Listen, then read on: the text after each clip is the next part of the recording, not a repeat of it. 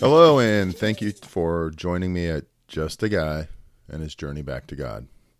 Today we're in our third day of reading about contentment and people being content in tough situations, and also just what it means to be content or how to be content. But before we get started with the reading, I just want to open with a word of prayer. Father God, thank you. Thank you for all that you've done. Thank you for being God, for loving us and caring about us. Thank you for this day, that we were able to wake up and start a new day, that we were able to start worshiping you, and that we were able to get to know you more. I just pray, Father, for this day to be a good day, a day in which we bring you glory and honor, that our hearts, our spirits, and our minds would be open to you, and that we would be totally available to be used by you to bring glory and honor to you. I pray that this time your words would be the ones that are spoken. Remove me from it completely. And that we would be, and I would be, a receptacle for you and for your spirit and for your knowledge. It's in Jesus' name I pray. Amen. So today I wanted to cover off on a couple of things, because in my journey, I'm having my own challenges. I'm challenged with contentment. I'm challenged with resting in God for everything from this podcast to my family, my job, whatever it might be. It's just a constant battle because I want to be in charge. I want to be the one. I want to follow a plan, and I don't always see a plan. So that's where I then get to a point where I'm just like, man, what's going on?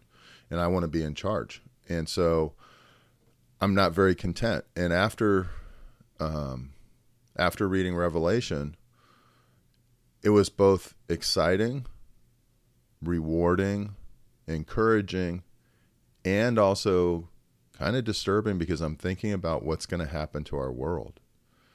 And it saddens me. And then I start looking around and I see what is actually going on right now. And that saddens me. And so I just think about those different pieces. And so my heart has been troubled. It hasn't been at peace. And so that's why I wanted to go through the contentment section or reading and focus on that a little bit before we move on to another book and go through another book of the Bible. But one of the things I wanted to also look at, and so I'm really trying to figure out, why am I not quite, experiencing all the peace? I don't, and it's not God, it's me. It's me, it's my own rebellion, if anything. And so I was looking at a post on Instagram by the Stoic Outlaw. The Stoic Outlaw is pretty cool. And I'm just going to quickly go through it it's just a few pieces of, tidbits here. And it talks about the addiction no one talks about. That's the title. Scrolling, eating, drinking, more scrolling, Netflix, porn, TV, even more scrolling. This is called living in the state of excessive consumption. Mindless activity that gives us temporary pleasure. This is why most people are addicted to consumption. But do you know what this is doing to your brain? It's frying your dopamine receptors, bombarding your mind and nervous system with way too much. This is why you can't focus, can't sleep, lose motivation, struggle to be present, etc. Humans aren't meant to be exposed to the amount of stimulation the modern world brings, which is why the Stoics advised us to exercise the virtue of moderation. Moderation means not overdoing things, nor underdoing them. Remember, you can stay happy as long as there are no corresponding pains, according to Epicurus. The wise man drinks a little to attain pleasure, but not so much he will cause himself a hangover. And it goes on from there. But really, the reality is this excessive consumption that I do. I mean, my goodness, you should see the amount of fishing poles I have. and how much I think about it, or not even just fishing poles. The number of lures is astounding and ridiculous because I don't even use them. I have them. I've spent a fortune, totally stupid, and I don't even utilize them. So, and then the amount of, I always have a TV going on in the background. It's that sort of thing. I'm always online. I'm always looking at my LinkedIn, or my work sites, my work websites and whatnot. It's constant. And so really I've been trying to put God first, starting my day on my knees, turn on music and keep that on until noon, and staying away as much as possible from the internet, which obviously I found this post, so I failed. But really just doing my best at cutting down. I don't have that TV on first thing in the morning. Instead, I have music, and it's Christian music, and I read my Bible. I read Tozer. Now I'm reading Spurgeon.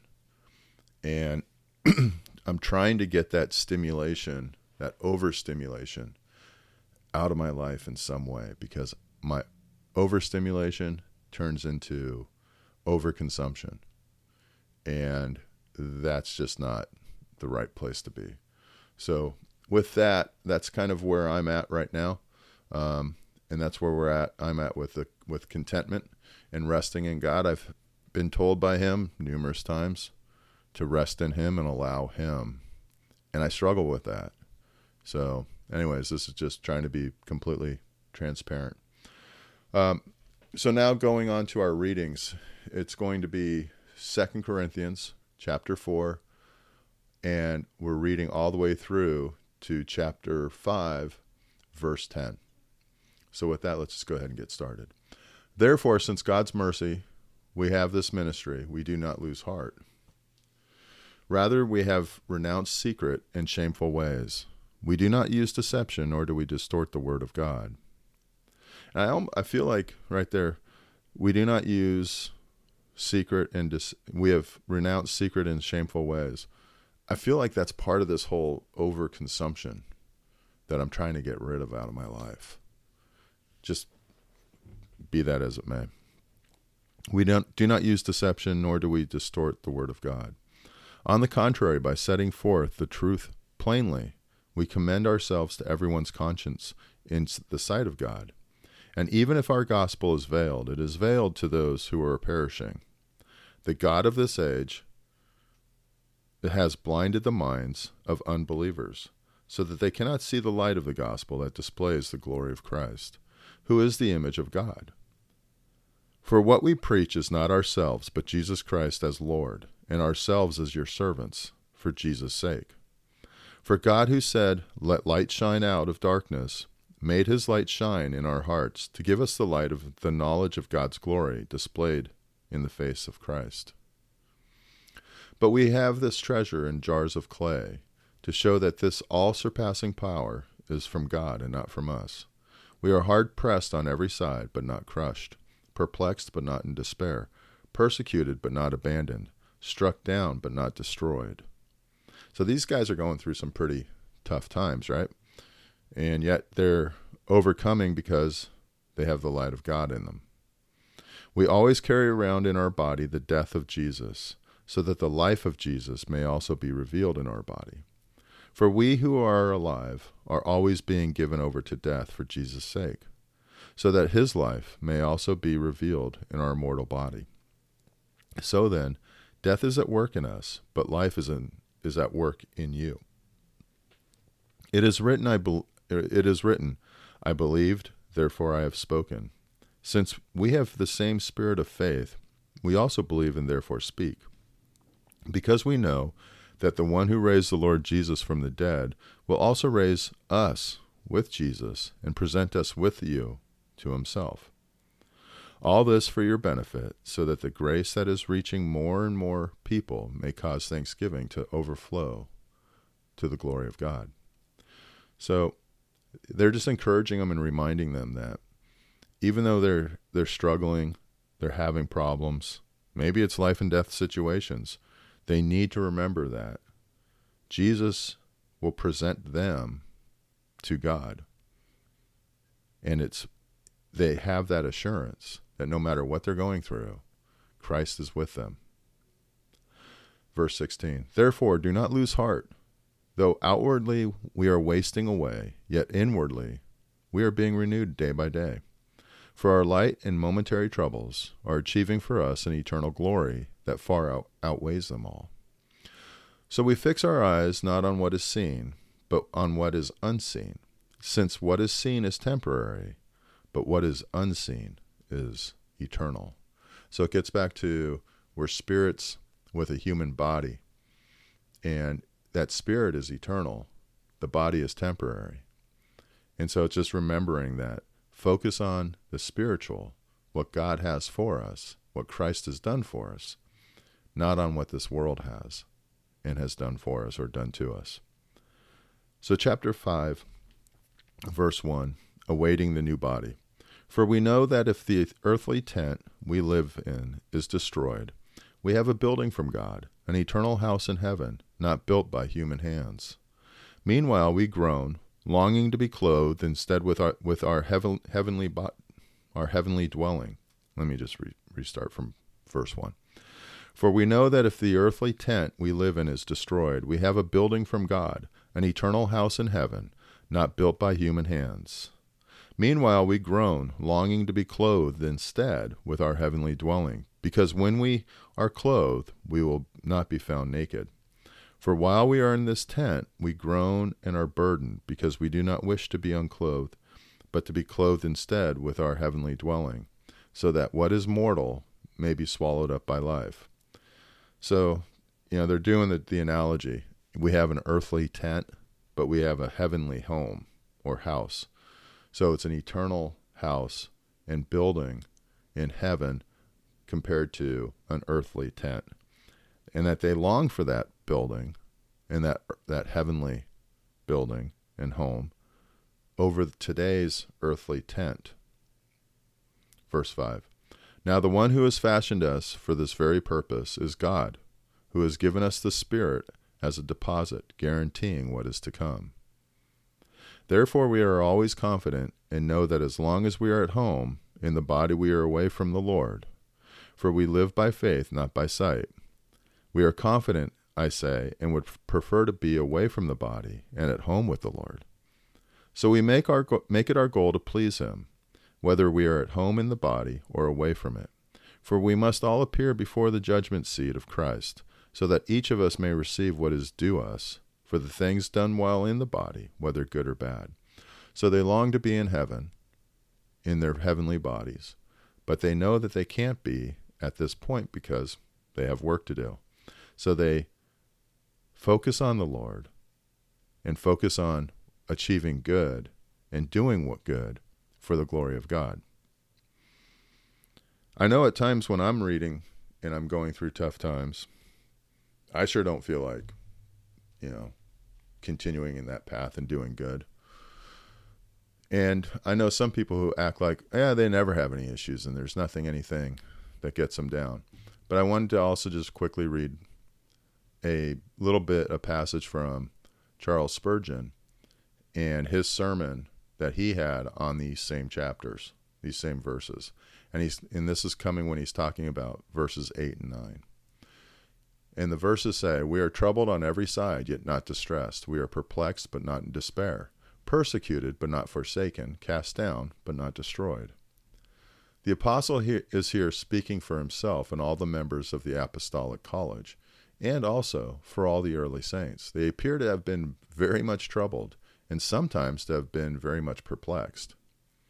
So even the saints had lots of issues and challenges, and they also had questions. They didn't understand things. And then he goes on to say, I meet with certain brethren now and then who have no troubles. They are so supremely wise that they are never perplexed, and so eminently holy that they do not appear to belong to the ordinary democracy of Christianity, but are altogether supernatural beings.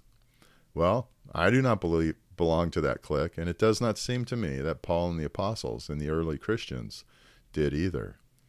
Those great pioneers of the Church of Christ were men who were troubled on every side, perplexed, persecuted, cast down. In fact, they were men of like passions with ourselves. So be encouraged. You have struggles, I have struggles. The apostles had struggles. Men who walked with Jesus, men from the early church, women from the early church, they all had questions. They were perplexed at times. You may see some preacher, you may talk to some brother or sister, and nothing ever gets them. They never have a question. They never have a concern. They always have it together. Well, those people, according to Paul and according to Spurgeon, we don't belong to that group. Most people, we're the ones who have those issues and those challenges. And even the leaders of our early church, our apostles. So be encouraged, because when you focus on Christ, when I focus on Christ, I know I get into a much better place. Doesn't mean it's easy, doesn't mean it's simple, and doesn't mean I do it every single time.